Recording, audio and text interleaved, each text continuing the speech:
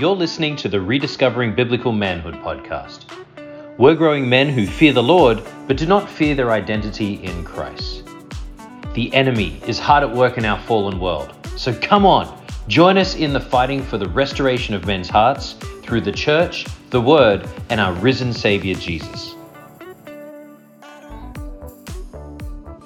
Well, men, welcome to our very first podcast. I am sitting here right now with Jay Teresi, and we are about to jump into Rediscovering Biblical Manhood. Welcome, Jay, to the podcast.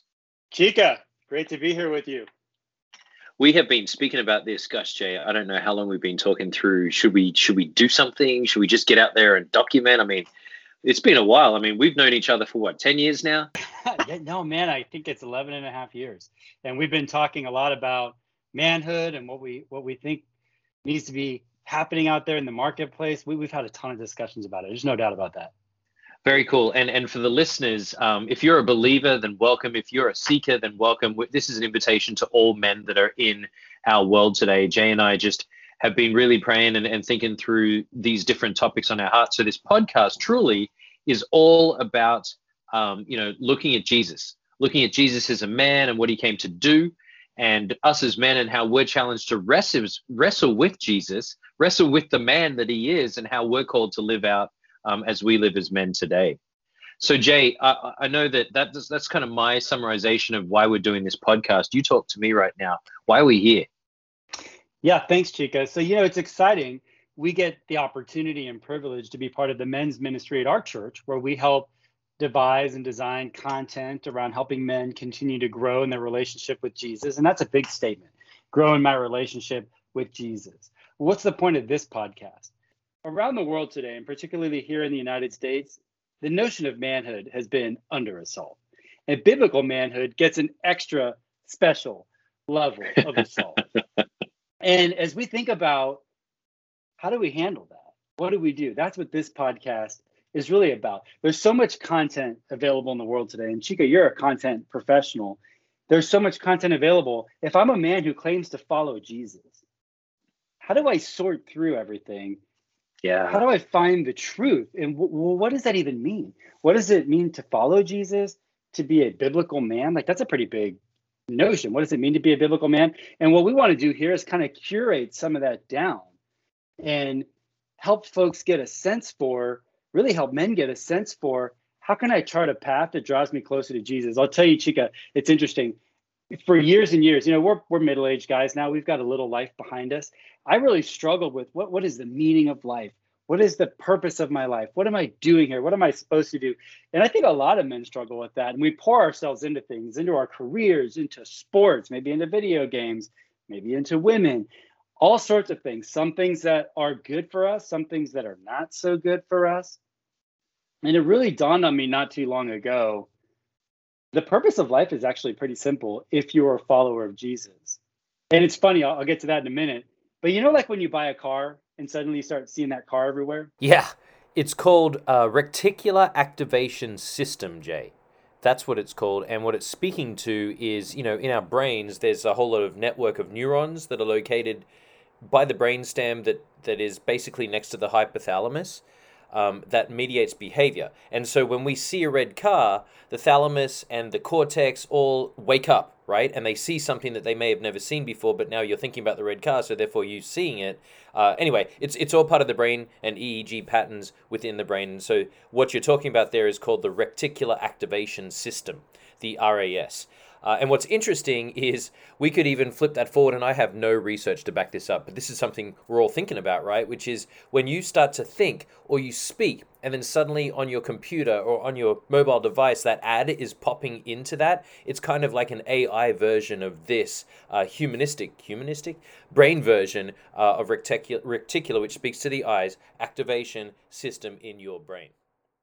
This is one of the things I love about hanging out with you. You know so much about the brain. So exactly what you just said. Well, once I came across this notion, I suddenly started seeing it everywhere in scripture, everywhere in the meditations I read during the day. And it's simply this. The purpose of your life, if you're a follower of Jesus, is to be completely sold out for Christ. And everything you do should reflect that. And it caused me to stop and go, well, wow, that That's certainly not complicated, but that's really big. I mean, particularly in a material society like we live in, or a competitive society like we live in. Whoa, I'm going to take a step back from everything that I sort of feel is important, how I identify myself. None of that matters. It's really just about being sold out for Christ. And what does that even mean? And then, I got this even deeper definition that said, well, here it is. Take a look at your life. Take a look at your checkbook. Take a look at your calendar. Take a look at how you treat people. Take a look at the things you think about, the things you let your eyes see. Does all of that affirm your profession of faith in Christ? And is everything about how you spend your day, your time, your money, your energy for the advancement of the gospel? Obviously, I could not answer yes to that question, but right. I realized that is it. That is it. And that's what we want to do here. We want to spend time when we come together, really just unpacking, okay, this isn't like 7 steps to more biblical manhood. No, and I was just going down there too, right? We don't have, this is us conversing over stuff that we're dealing with the men at our church are dealing with, the men that we know in life, is man, and we'll define it too, right? Is manhood like, stop crying, stand up like a man, get rid of those tears, you're not allowed to show emotion. If you're going to provide for your family and protect your family, you must not cry. Is that it, Jay? Or, and I think it's Kings. Now, you're going to have to correct me here. And so, Jay, I think it's Kings 2 where David sends the instructions to Solomon, right? And he says something along the lines of, or commanding Solomon, his son, in the Old Testament, sort of saying, be strong and show yourself a man and keep charge of the Lord your God. What does that mean biblically? And I know that knowing Jay, and for our listeners, knowing Jay has a lot of background in scripture, background in apologetics, and at the same time, he's a corporate mongrel like I am, living in today's culture. So we get both sides of it, right? We've got our faith side as well as our professional side where we're trying to blend the two. So that tension's there. And how do we continue to lean into the truth of scripture, whether it be Paul in Acts, whether it be looking back at Solomon, how do we grab those things and really pull them into the biblical pillars, if you will? And like you said, we don't know whether there's 5 or 500, but we're going to research that, and we're going to come to this podcast to talk through some of those tensions and potentially how we can move forward as Christian men into the future. Yeah, I think that's right. And I think some of the pressure, Chicka, is driven by, in our society, do you have a formula? We talked about the 7 steps to a better life, or do these 6 things and it'll all be right. And Rick Warren says in his book, The Purpose-Driven Life, self-help is no help at all. That's what the Bible says. This isn't about self-help. This isn't about trying to find a formula. If I do these things, you too can be a biblical man. It's really about taking a step back to say, well, let's try to understand what a biblical man is. And let's try to understand the application and effect biblical men have on the world. If I can learn to be a biblical man, if I can learn to be sold out for Christ, first, here's what you need to know if you're listening to this podcast. That's going to change everything about you, everything about what you desire, everything about what you desire to spend your time on, your money on, your thoughts. We were referencing it earlier. Jesus says, count the cost for a reason. Jesus never paints a rosy picture of following him. He says, hey, by the way, if you follow me, pick up your cross, right? Pick up your cross. Hey, if you follow me, you're going to have a lot of trouble. Hey, if you follow me, the people are going to say nasty things about you. Hey, if you follow me, you might lose your life. For the sake I think what you bring up there, Jay, is so important, because pick up your cross in today's culture could be interpreted as, I'm going to go and redesign, renovate my body. I'm going to go and change my Facebook profile. I'm going to go move cities. And suddenly, because now I'm following Christ, people are going to see me different. And I don't think that it's that type of renovation that biblical manhood is calling us to. It's truly being rebirthed. And to your point, that is so difficult. As a husband, as a father, we've got to look at that inner boy and squash it and say, okay, so what does being a man under Christ look like? And that's hard work, because the world is not going to look favorably to that. No, I love what you just said. In fact, some of the examples you gave really actually are about us. You look at me, look at what I did, right? We love the celebrity culture, even in Christendom, right? Celebrity pastors, celebrity authors. I went and got physically fit, and this is the path to biblical manhood. Now, should a biblical man be physically fit? Right? But you know what I'm saying? That's exactly what you're referencing. Now, here's the interesting tension there. Should a biblical man be physically fit? Sure, he should. Romans 12:1 says your body's a temple, and your witness will be improved, and you should take care of your body.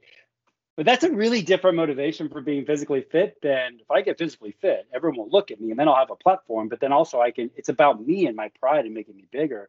Whereas biblical manhood is about removing yourself completely and putting Christ first, the reflecting. And so this is so hard because we're preaching to ourselves right here, right? This podcast is going to be for us as much as it is for anybody. Absolutely. Right, Chicka? But here's what I know. Here's what I think I know. The world gets a lot of things right when it criticizes manhood. You hear this notion of toxic masculinity, or men have caused a lot of the problems. Those things are actually pretty true. Toxic masculinity is a real thing. The challenge is the way the world wants to solve that is by turning men into women. And I can't wait to talk about women. John Eldredge points out in a lot of his material, he's such a great author, the woman is the crown jewel of creation. There's so much to be said about women and how we should view women. But when you think about toxic masculinity, what is the real antidote to toxic masculinity? It's authentic masculinity. Who do you send to defeat a toxic male? Who did we send to defeat Hitler? Like Hitler was a toxic male. And who did we send? We sent a lot of authentic men to take him down. We have got to encourage authentic masculinity. And authentic masculinity is no threat to female empowerment. In fact, it is a platform upon which female empowerment can be built.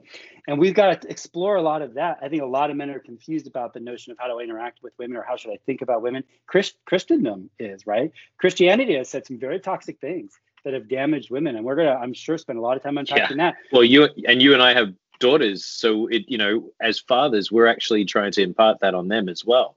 Not squash them down saying you shouldn't be, but let's see as a father, how can we encourage, and you have sons, how can we encourage the next generation as well to stand up and strong? So I'm excited, Jay. I know that this is just our intro call and we could probably spend hours crushing right now the content that you and I have been offline talking about. So I guess how do we want to close this for episode 1 and move towards setting the picture for episode 101? Well, I would just invite men, if you're here, engage with the content. Think deeply about the things we're going to try to bring to the table. These aren't going to be Jay and Chicka's thoughts. Again, we're going to be curating a lot of the best writing out there. One of the things I love about God is he puts in people's hearts. You think about Nehemiah, right? And he put in Nehemiah's heart, go rebuild the walls.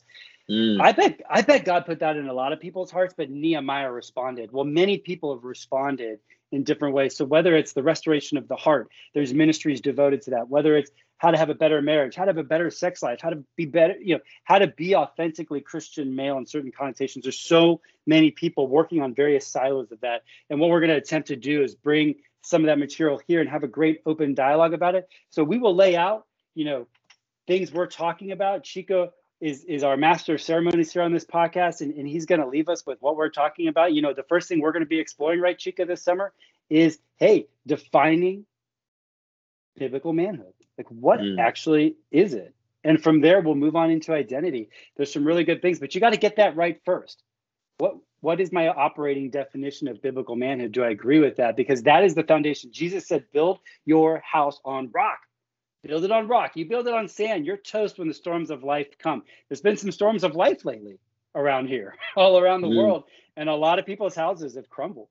So I think our first operating definition we've got to operate from, our groundwork, what is biblical manhood? What is authentic biblical manhood? And from there, we can launch off in 1,000 different directions. Jay, I'm just super excited with all those things that you've laid out. So maybe as we close this, like we're going to attempt to do in every single one, whether there's a guest here, whether it's just you and I or just one of us, that we either pray ourselves in or pray ourselves out to remember why we are here and who we're doing this for. So join me in prayer. Lord, I ask that as we continue to step into the discussions around becoming a biblical man and rediscovering biblical manhood, whether it's about leading in love at home, at work, or at the church, Lord, if it's about maturing the law within you that you've set forward for us, or the works that we're trying to pull together under Jesus in our Christian lives, Lord, I ask that you take us forward and lead us in the spiritual matters, lead us in the faithful intimacy with our wives for those of us that are married, and let us continue to win the hearts of the people around us for the gospel. And we speak all of these prayers in your Son, Jesus' name. Amen. Whether you're a biblical man, an unbiblical man, whether you are learning, we just are excited that you're here, and we can't wait to start this journey with you. So we'll see you next week. Bye for now.